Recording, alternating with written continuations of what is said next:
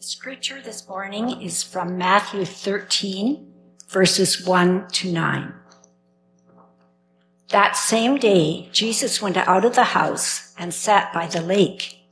Such large crowds gathered around him that he got into a boat and sat in it, while all the people stood on the shore. Then he told them many things in parables, saying, a farmer went out to sow his seed. As he was scattering the seed, some fell along the path, and the birds came and ate it up. Some fell on rocky places, where it did not have much soil. It sprang up quickly because the soil was shallow. But when the sun came up, the plants were scorched, and they withered because they had no root. Other seed fell among thorns, which grew up and choked the plants. Still other seed fell on good soil, where it produced a crop, 100, 60, or 30 times what was sown. Whoever has ears, let them hear.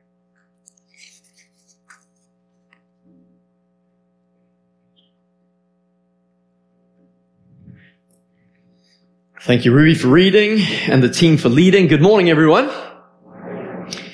So I want you to try and think back to when last you wore leopard print. And yes, you heard that correctly. I want you to when was the last time you wore leopard print? If you are wearing leopard print this morning, this is a judgment-free zone, so please don't feel condemned. I am not in the habit of wearing leopard print clothing. It's just something that's never really taken off for me. So imagine the scene when last night I found myself at a birthday party along with my wife where the theme was leopard print. And you would not be allowed into the party unless you were wearing an article of clothing that was leopard print. I had to go and buy. I ended up buying a scarf. I figured if I'm wearing leopard print, nobody's going to judge me for wearing a woman's scarf that is leopard print, and had that on. Cindy and I were at a party last night for a set of twins that was celebrating their 40th birthday. And so they went all out. The house was overrun by people. They had taken sort of the living room area, taken all the furniture out of that living room, and there was a live band in the living room. As we were walking up to the house, Cindy and I suddenly realized, wait a minute, we don't actually, we know the street, we know more or less, we don't know what number it is. And we figured, well, maybe we'll see something. We didn't need to worry. We could hear something as we approached the house, as this band was blaring out tunes for the whole street to enjoy. And the house, as I said, overrun. Twins, they've got lots of friends, know lots of people, and this party was pumping. We're just having a blast. Loud music. Now, I know you're kind of wondering how I could end up in a party like that. These were fellow parents, largely from White Rock Christian Academy, so it wasn't too debauched, other than wearing leopard print. But you know what was amazing for me? And this is the kind of the focus of my story, is in the midst of this loud party with good food spread out in multiple rooms where people could kind of just walk through and graze while talking and laughing and eating and drinking and celebrating together, I got chatting with this guy. And as we were talking, it soon became clear to both of us that we're both in ministry. We're both involved in church work. And we just had this totally open, honest, raw conversation in the middle of this raucous party. We were basically shouting at each other. It was that loud, but we were shouting in love. So it was just awesome. But as we shared with one another and as we kind of just connected and resonated, it was totally natural at the sort of ending of our conversation for him to say, hey, do you mind if I pray for you guys? And Cindy and I were like, of course. And so there we are with the music blaring, people eating and drinking and laughing and talking, three of us in a little holy huddle, praying together. I can only imagine what some others may have thought looking over and seeing, 3 people heads bowed, kind of just, but it was awesome. For me, it was a reminder that nowhere is exempt from the presence of God. Nowhere is exempt from God to move and work and do what only He can do in people's lives. It was completely natural and normal for us to, in that place, call on God and to lift each other up before the Lord.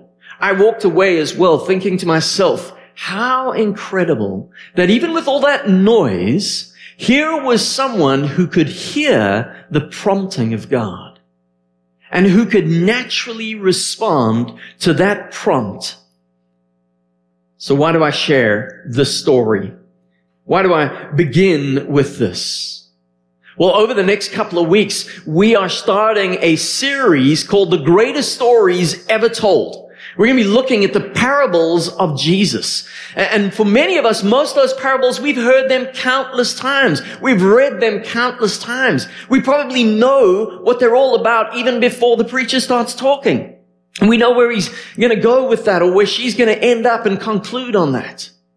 But what I'm hoping and what we as a pastoral team are hoping is that as we go through the greatest stories ever told, we will start to realize that sometimes it really is just the simple stories that need to be shared. And so even as I share a simple story of what God did in my life at a party, I know that's encouraged some of you.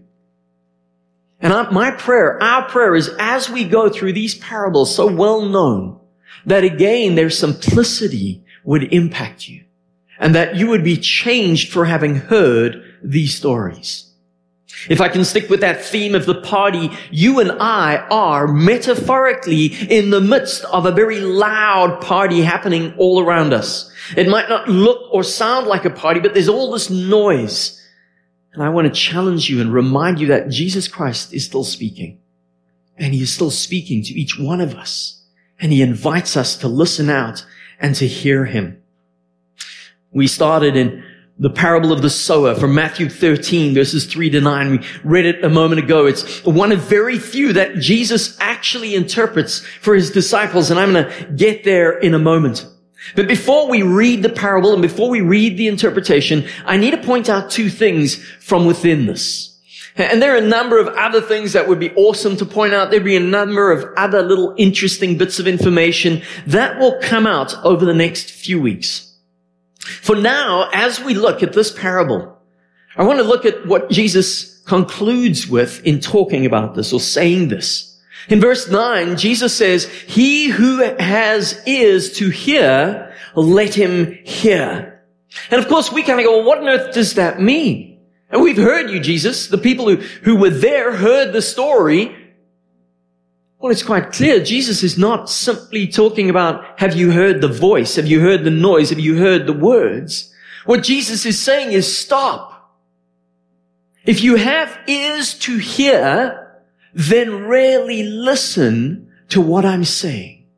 Because there is a richness, there is a depth. And so even though it might seem like a little trivial story or this quaint little story that connects with what's happening around us, there's a far deeper meaning. There's a truth to this, and Jesus says, he who has ears, let him hear, as in listen to this story. Don't just go with the ordinary surface, delve into it, dive into it. Find out what I am saying. If you continue reading in Matthew chapter 13, just after that parable, the disciples come along and ask Jesus, why are you talking in parables? What's up with all these stories? Can't you just tell us directly? And Jesus answers to that. And Jesus says, basically, whoever has, to that person more will be given. And whoever doesn't have, well, even what they don't have will be taken away from him. And again, he's answering this parable almost in a parable sense. Because I'm sure his disciples walked away going, well, what on earth does that mean? And basically what Jesus is saying is not everyone who is following, not everyone who is here listening is actually here to hear. They're here to see, they're here to experience, they're here because the crowds are here. And so I'm going to speak in parables so that those with whom this connects and resonates will want to go deeper and will want to go further and will want to seek out an understanding. And as we begin a series for the next couple of weeks looking at the various parables of Jesus, that is my challenge to each of you. That you would pray and say, God, would you give me a hunger to know what this means?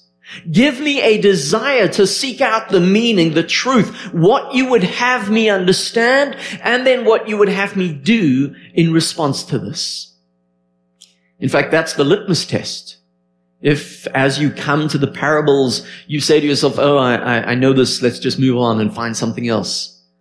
Perhaps that's where you're in the wrong place.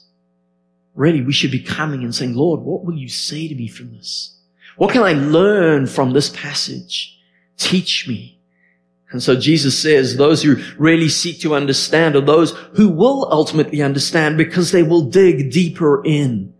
And Jesus says to his own disciples, blessed are you because you hear this and you see this.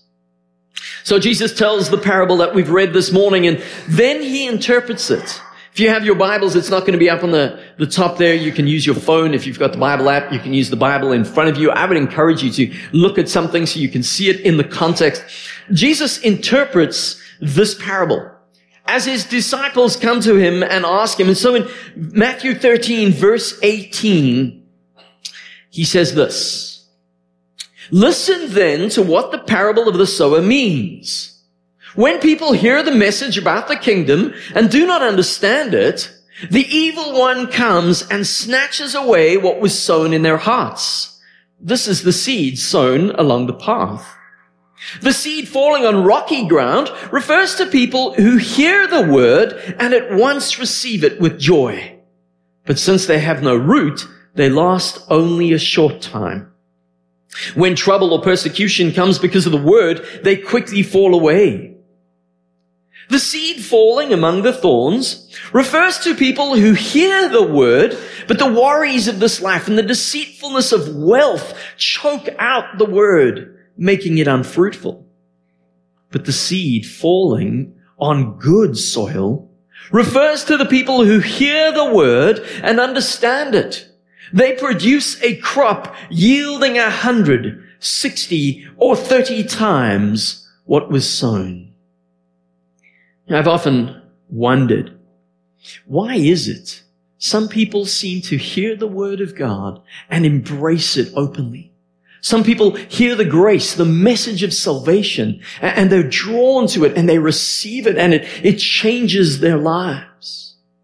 Or why is it that as I read through scripture, God uses these stories and metaphors and speaks of at some point separating those who came to him and those who are righteous and those who received from those who reject?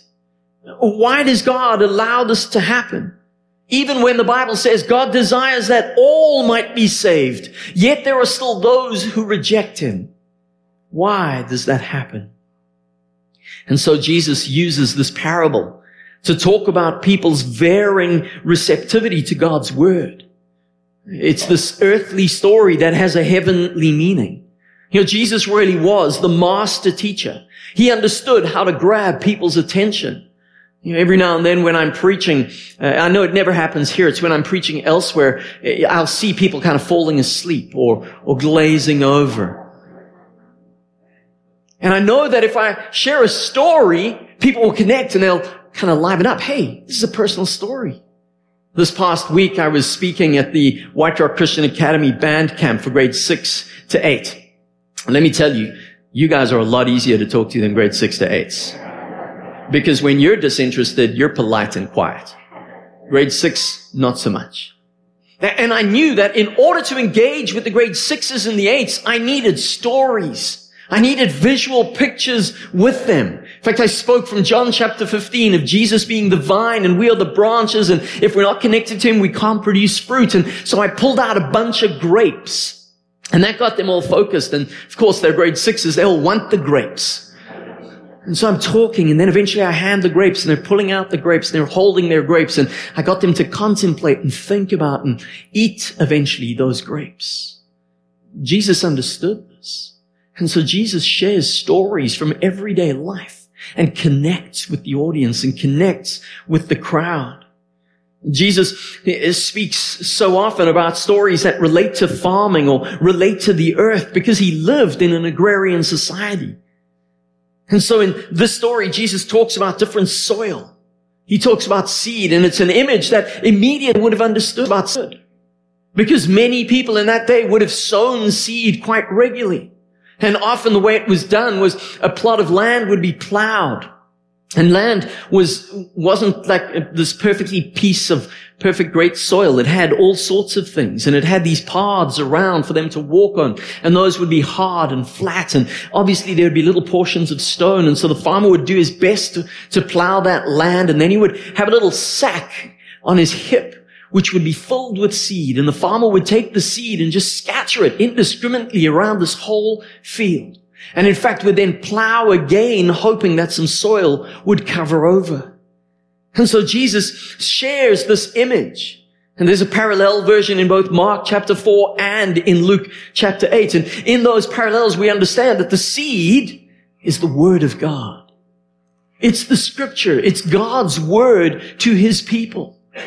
And so Jesus in this picture has this illustration of a farmer taking the Word and sowing it indiscriminately, spraying it across the field.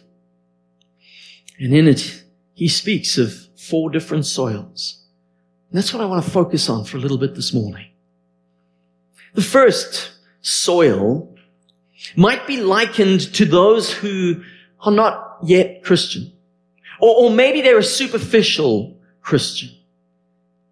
The seed on the path in verse 4 and then interpreted in verse 19. It's the seed that's eaten up by birds, represents Satan or the evil one. In Jesus' day, fields were surrounded by walking paths, and those paths would get hard and they would get baked in the sun, and seed would never settle into it. It would just rest on top.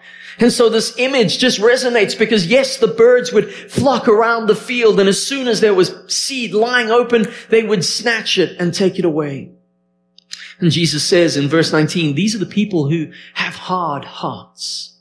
When they hear the word of God, it does not penetrate. It means nothing to them. They are disinterested in what they hear. They will not engage with the message of the kingdom. And because they will not engage with it, they will not understand it.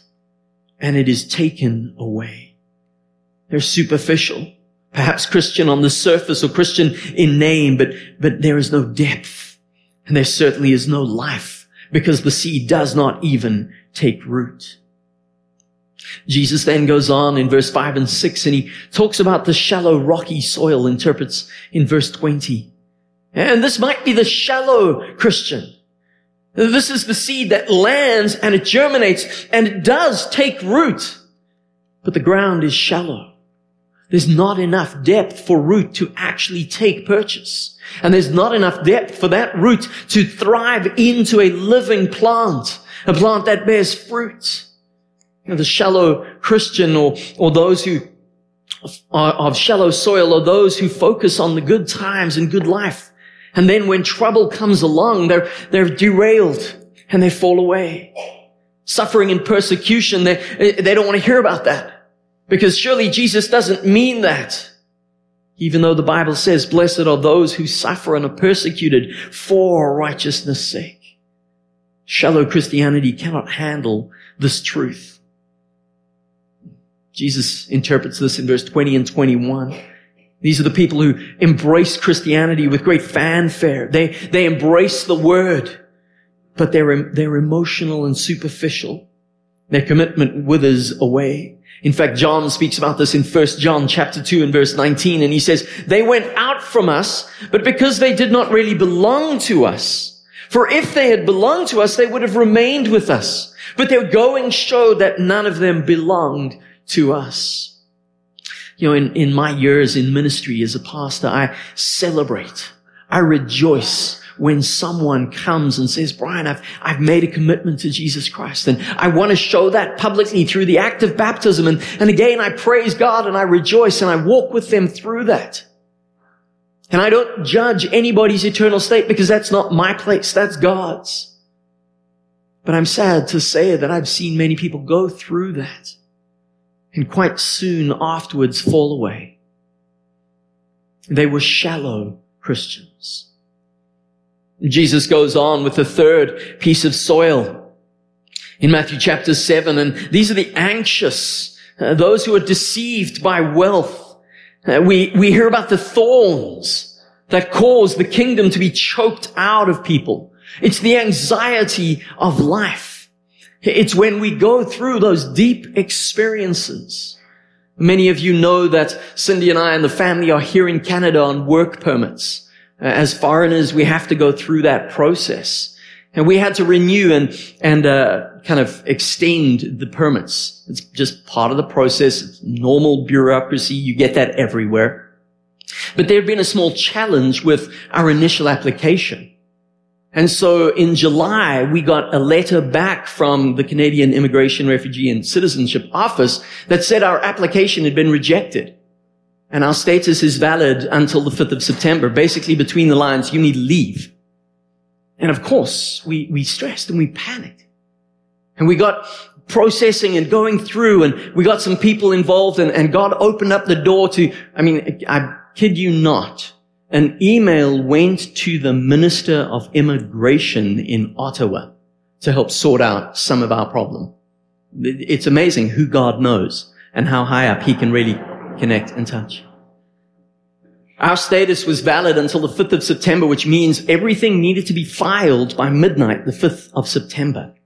We didn't know that. We thought it was the 4th of September. And on the 4th of September, our lawyer's paralegal assistant worked until 12:30 a.m. the following morning, the 5th.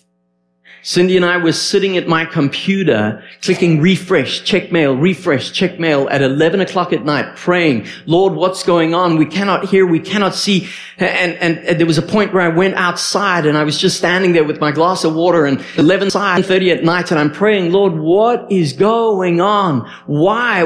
It just doesn't make any sense. Cindy and I were anxious in that moment. But our anxiety did not destroy our faith. Because even there, we said, God, you're in control. Come what may, we know that you have this. And I know you're all wondering what happened. Our application got put in, and now we just wait for Justin to decide whether we can stay or not. But this is what Jesus talks about. The chokes, the thorns that choke the life out of us. Anxiety, concerns, cares. Not only those, but also the trappings of wealth. You know, as I chatted with that guy at the party last night, he was sharing about having just returned from some mission work in India. And he was really passionate about doing some more work and going back. But he couldn't understand why God was leading him back here. He didn't want to actually be here.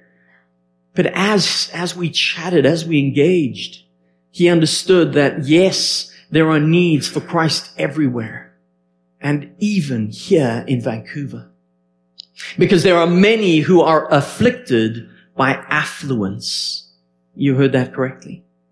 Afflicted by affluence. We think we don't need Jesus because we have wealth. We don't need God to intervene because we can pay our way out of it. And so Jesus says those who fall into that category, the word doesn't take root, or the word doesn't grow to full fruit and full maturity. Because either we're derailed by our wealth, or we're derailed by our anxiety, the distractions of this world. Kind of reminds me of a young woman who received a proposal from her boyfriend. And he kind of said to her, as any young boyfriend would, he said, baby, I want you to know I love you more than anything else, and I want to spend the rest of my life with you. You just need to know that I'm not wealthy. I don't come from a rich family. I don't drive a Porsche like Johnny Brown down the road, but I love you with all my heart. And so she thought for a moment or two and said, you know, I love you too. But can you tell me a bit more about Johnny Brown?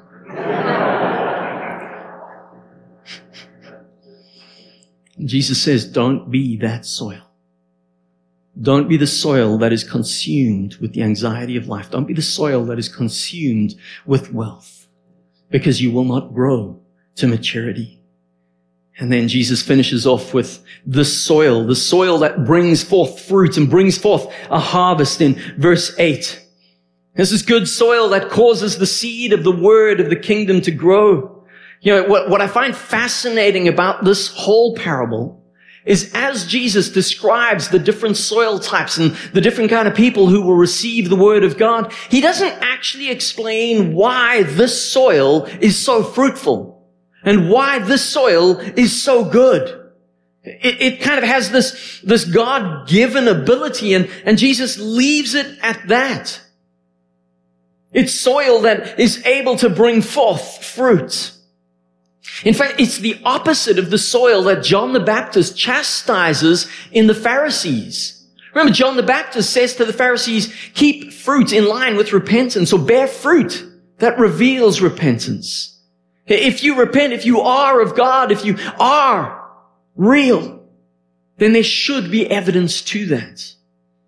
And Jesus says there is this soil that is fertile. Those who embrace the word of God, who receive it gladly and then respond to it, it's them who bring forth 100-fold or 60-fold or 30-fold. Maybe I need to pause here for a moment.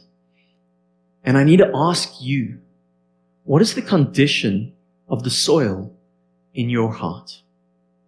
I'm not asking how much is it bringing forth.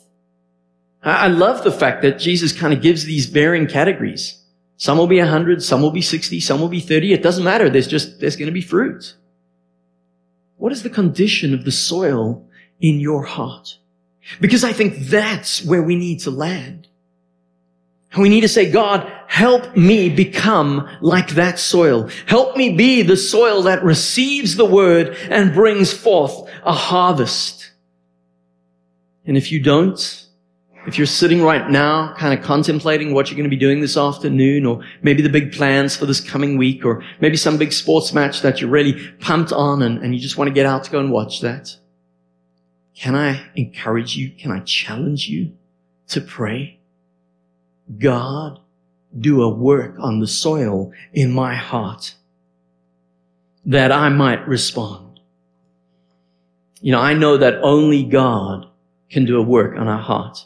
I'm amazed at what we've done physically nowadays. Medical science and modern science has just blown my mind with what we can do to the human heart. But yet, we need God to change us. So how do I respond to this passage? What does this passage mean for you and I?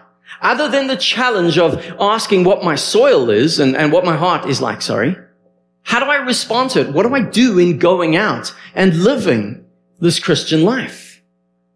Well, I think firstly, we need to learn to share the good news with everyone.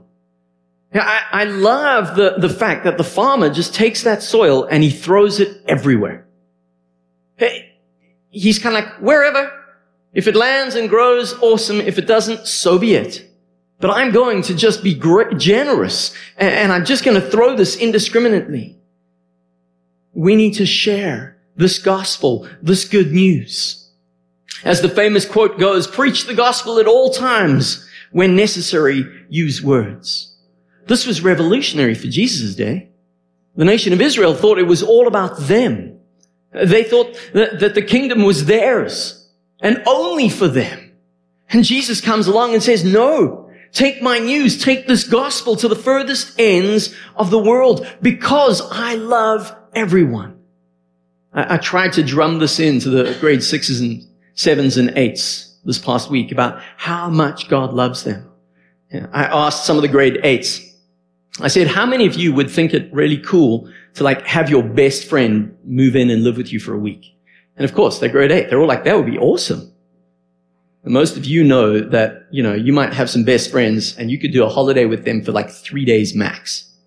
But these grade 8s, we'll do a week. I said, well, how about if your best friend moves in like forever?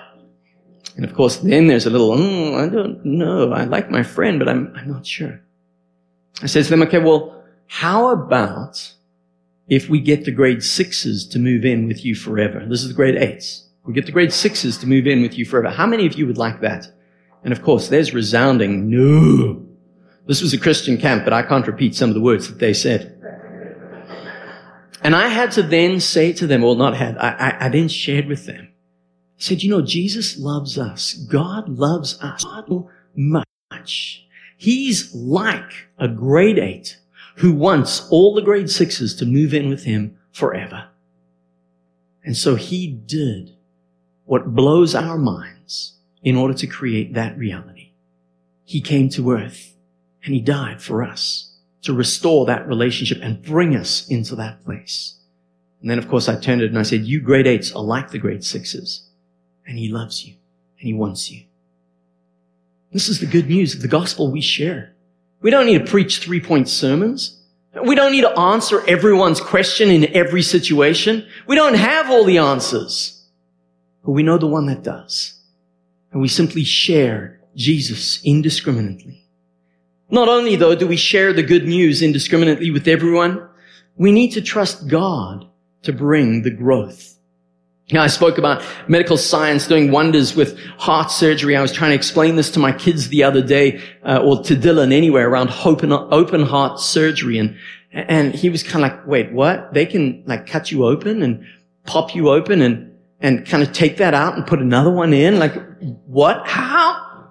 And isn't it amazing that modern science has got to that place? And when I walked out into the foyer this morning, Dolores was all beaming and super excited because PJ had some heart work done yesterday. What, 2 stents, PJ? 2 stents done, and here he is at church. Like, no worries.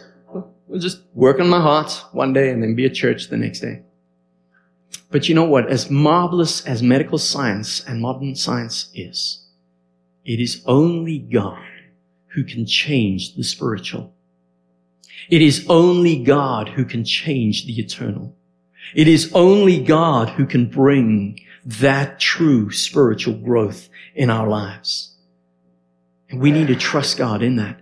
We need to pray that he will do that, but we need to trust that God will do. So we share the word indiscriminately. We trust God. And then thirdly, we need to cooperate with God. As God works in us, as he brings growth in us, you know, as we see, even those with fertile hearts, the growth is different. And by God's grace and in his infinite wisdom, he allows it to be just like that. But he does that as we respond, as we cooperate with him. I didn't share the story of last night just because it was a cool 5-minute filler to start up the service. I shared it because in the midst of that happening, I know that that guy that shared with us, God was growing the fruit in his life because he responded. He felt a little prompting. Hey, Ryan, Cindy, can I pray for you? I mean, it was loud. It's chaotic. We're shouting at each other. And nobody would have kind of thought that he wasn't a good Christian if he didn't pray for me. He wasn't doing that to try and show us, oh, hey, you know, you're a pastor, so I've got to try and make it look like I'm a good Christian. No. He was doing it because it was totally natural for him to respond to the prompting of God and to act in obedience. And he's seeing God work in incredible ways. If you and I want to see fruit and want to see life and want to see spiritual growth in our lives, we need to be able to learn to respond and cooperate with what God is doing in our lives. And as we connect, as we allow ourselves to be transformed by God, the Word of God takes root and it begins producing fruit. Max Lucado, in his book, Just Like Jesus, writes these words. He says, God loves to decorate. God has to decorate. Let him live long enough in a heart, and that heart will begin to change. Portraits of hurt will be replaced by landscapes of grace. Walls of anger will be demolished and shaky foundations restored. God can no more leave a life unchanged than a mother can leave her child's tear untouched. It's not enough for him to own you. He wants to change you. And he won't stop until he is finished. And he won't be finished until we've been shaped along the lines of his Son. Isn't that just awesome? God wants to replace replace portraits of hurt with landscapes of grace. Walls of anger demolished, shaky foundations restored. God is slowly transforming us into the likeness of His Son, Jesus Christ. My friends, you and I need to learn to share the good news of Jesus. We need to trust that He will bring the growth, and we need to cooperate with Him in the growth He wants to bring in us.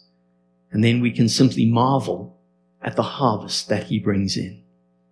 Let's pray together. Lord my God, I thank you. I thank you that you are in the business of bringing life, of bringing growth, of bringing in a harvest. And not just a miserly little harvest, but a harvest of abundance. And Father, that harvest in our lives, it brings you glory. And it brings blessing to those around who receive it. And so, Father, as we have read and heard this parable, one known so well to us, I pray that this morning your Holy Spirit would reawaken us to this simple yet powerful story. And that, Father, as we gather and as we bow our heads, as we contemplate, Holy Spirit, would you show us the condition of our heart? Oh Lord, if we are the pathway, hard, baked, oh God, would you break that open? And would you soften it again so that the seed would take root and bring forth? Lord, if we're shallow or if we're consumed by anxiety or the cares and concerns of this world, or maybe we're so focused on materialistic things and money and wealth, and Lord, the growth is stunted, I pray that you would open our eyes. Father, I know, I understand from your word that in any crowd, in any gathering, there are those who are good soil and those who are not. But Lord, I know from your word, you don't want any to perish. You want all of us to experience the grace you have for us. And so I pray for each and every person here this morning. Do the work that only you can do. And then, Lord, as you do that work, help us to respond and to cooperate with you so that we would see, and we would savor, and we would know that you are good and that your kingdom would be manifest in this area. We ask this in your name, Jesus. Amen.